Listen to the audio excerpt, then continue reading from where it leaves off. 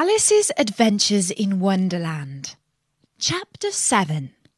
A Mad Tea Party. There was a table set out under a tree in front of the house, and the March Hare and the Hatter were having tea at it. A dormouse was sitting between them, fast asleep, and the other two were using it as a cushion, resting their elbows on it and talking over its head. Very uncomfortable for the dormouse, thought Alice. Only, as it's asleep, I suppose it doesn't mind. The table was a large one, but the three were all crowded together at one corner of it. "No room! No room!" they cried out when they saw Alice coming. "There's plenty of room," said Alice indignantly, and she sat down in a large armchair at one end of the table. "Have some wine," the March Hare said in an encouraging tone. Alice looked all round the table, but there was nothing on it but tea. "I don't see any wine," she remarked. "There isn't any," said the March Hare. "Then it wasn't very civil of you to offer it," said Alice angrily. "It wasn't very civil of you to sit down without being invited," said the March Hare. "I didn't know it was your table," said Alice. "It's laid for a great many more than 3. "Your hair wants cutting," said the Hatter. He had been looking at Alice for some time with great curiosity, and this was his first speech. "You should learn not to make personal remarks," Alice said with some severity. "It's very rude." The Hatter opened his eyes very wide on hearing this, but all he said was, "Why is a raven like a writing desk?" "Come, we shall have some fun now," thought Alice. "I'm glad they've begun asking riddles. I believe I can guess that," she added aloud. "Do you mean that you think you can find out the answer to it?" said the March Hare. "Exactly so," said Alice. "Then you should say what you mean," the March Hare went on. "I do," Alice hastily replied. At least I mean what I say. That's the same thing, you know." "Not the same thing a bit," said the Hatter. "You might as well just say, 'I see what I eat is the same thing as I eat what I see.'" "You might as well just say," added the March Hare, "that I like what I get is the same thing as I get what I like." "You might as well just say," added the dormouse, who seemed to be talking in his sleep, "that I breathe when I sleep is the same thing as I sleep when I breathe." "It is the same thing with you," said the Hatter. And here the conversation dropped, and the party sat silent for a minute, while Alice thought over all she could remember about ravens and writing desks, which wasn't much. The Hatter was the first to break the silence. "What day of the month is it?" he said, turning to Alice.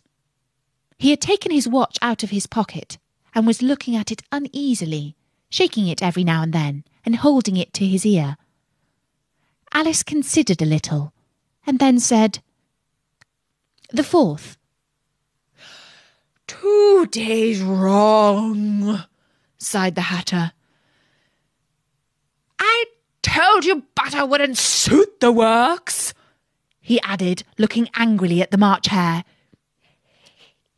"It was the best butter," the March Hare meekly replied. "Yes, but some crumbs must have got in it as well," the Hatter grumbled. "You shouldn't have put it in with a bread knife." The March Hare took the watch and looked at it gloomily. Then he dipped it into his cup of tea and looked at it again. But he could think of nothing better to say than his first remark. It was the best butter, you know. Alice had been looking over his shoulder with some curiosity. What a funny watch, she remarked. It tells the day of the month and doesn't tell what o'clock it is. Why should it? Muttered the Hatter. Does your watch tell you what year it is? Of course not, Alice replied very readily. But that's because it stays the same year for such a long time together. Which is the same case with mine, said the Hatter. Alice felt dreadfully puzzled. The Hatter's remark seemed to have no sort of meaning in it, and yet it was certainly English. I don't quite understand you, she said, as politely as she could. The dormouse is asleep again, said the Hatter, and he poured a little hot tea upon its nose. The dormouse shook its head impatiently and said, without opening its eyes, Of course. Just what I was going to remark myself. Have you guessed the riddle yet? The Hatter said, turning to Alice again. No, I give it up, Alice replied. What's the answer? I haven't the slightest idea, said the Hatter. Nor I, said the March Hare. Alice sighed wearily. I think you might do something better with the time, she said, than waste it in asking riddles that have no answers. If you knew time as well as I do, said the Hatter, you wouldn't talk about wasting it. It's him.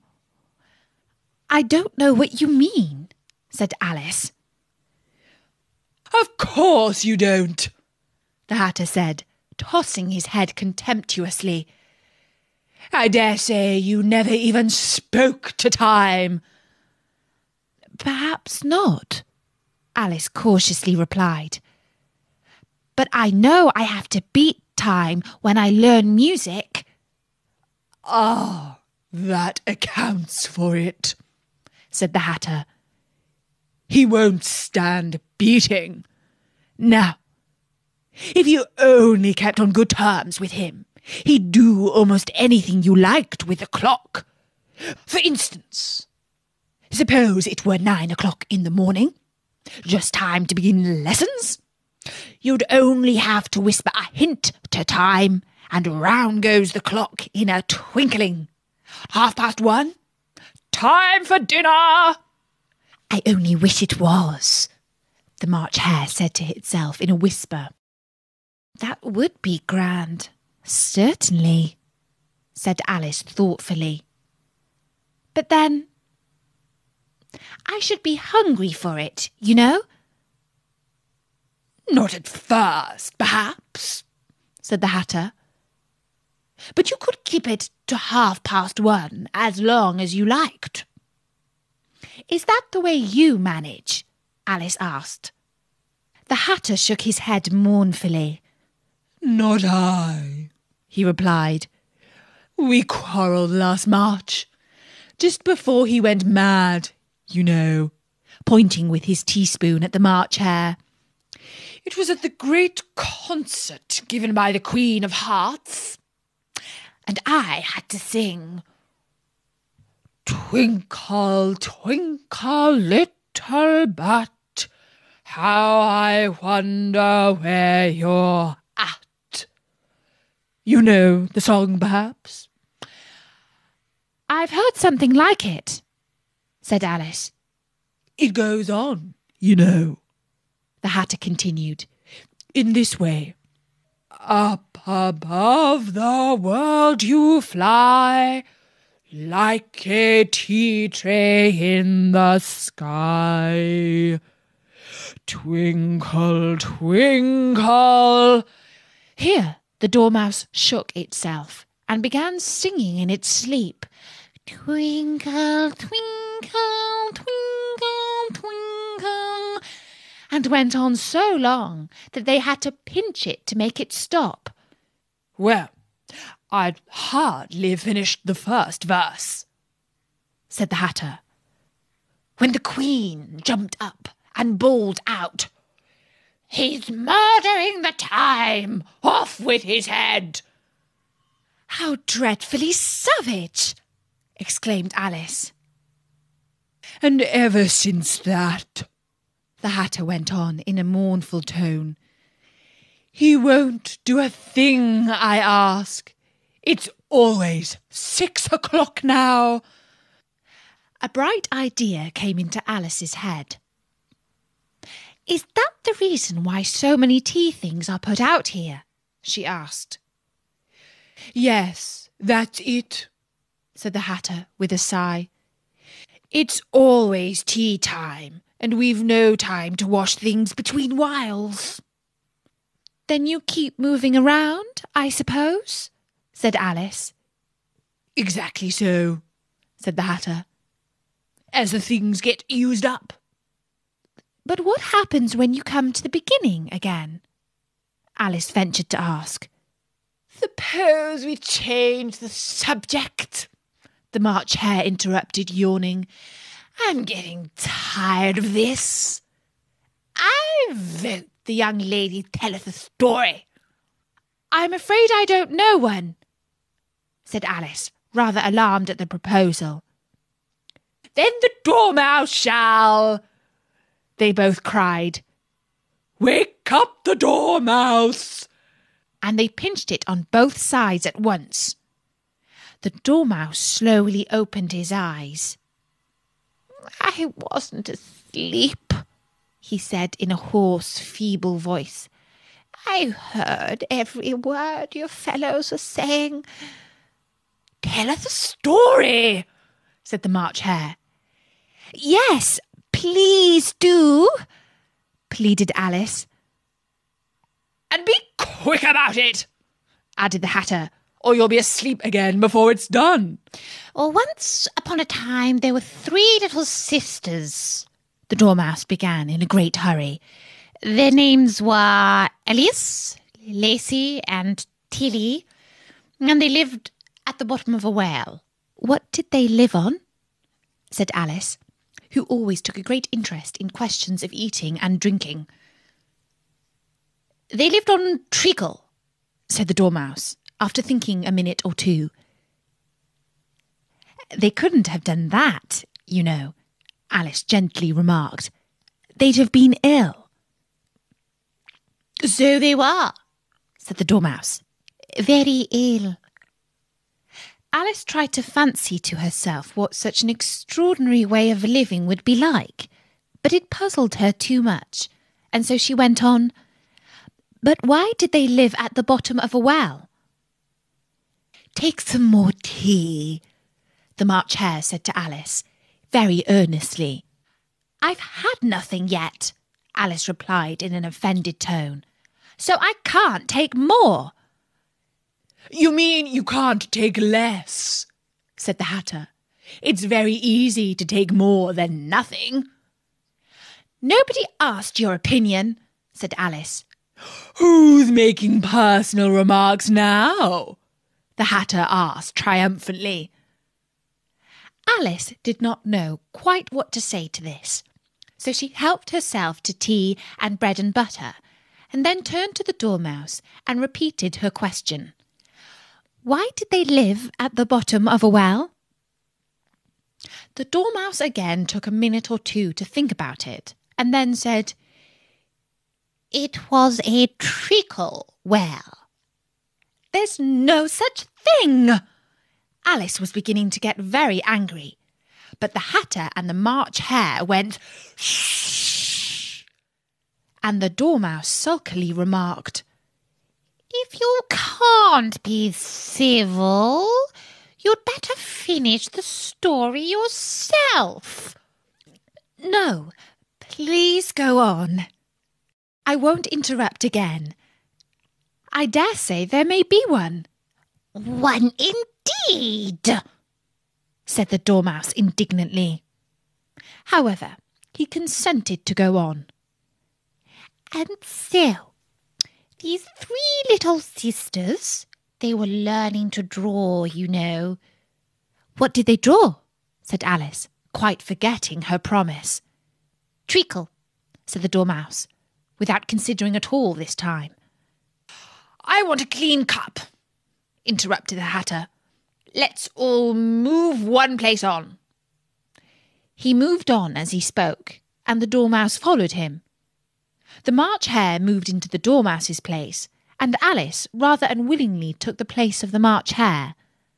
The Hatter was the only one who got any advantage from the change, and Alice was a good deal worse off than before, as the March Hare had just upset the milk jug into his plate. Alice did not wish to offend the Dormouse again, so she began very cautiously. But I don't understand. Where did they draw the treacle from?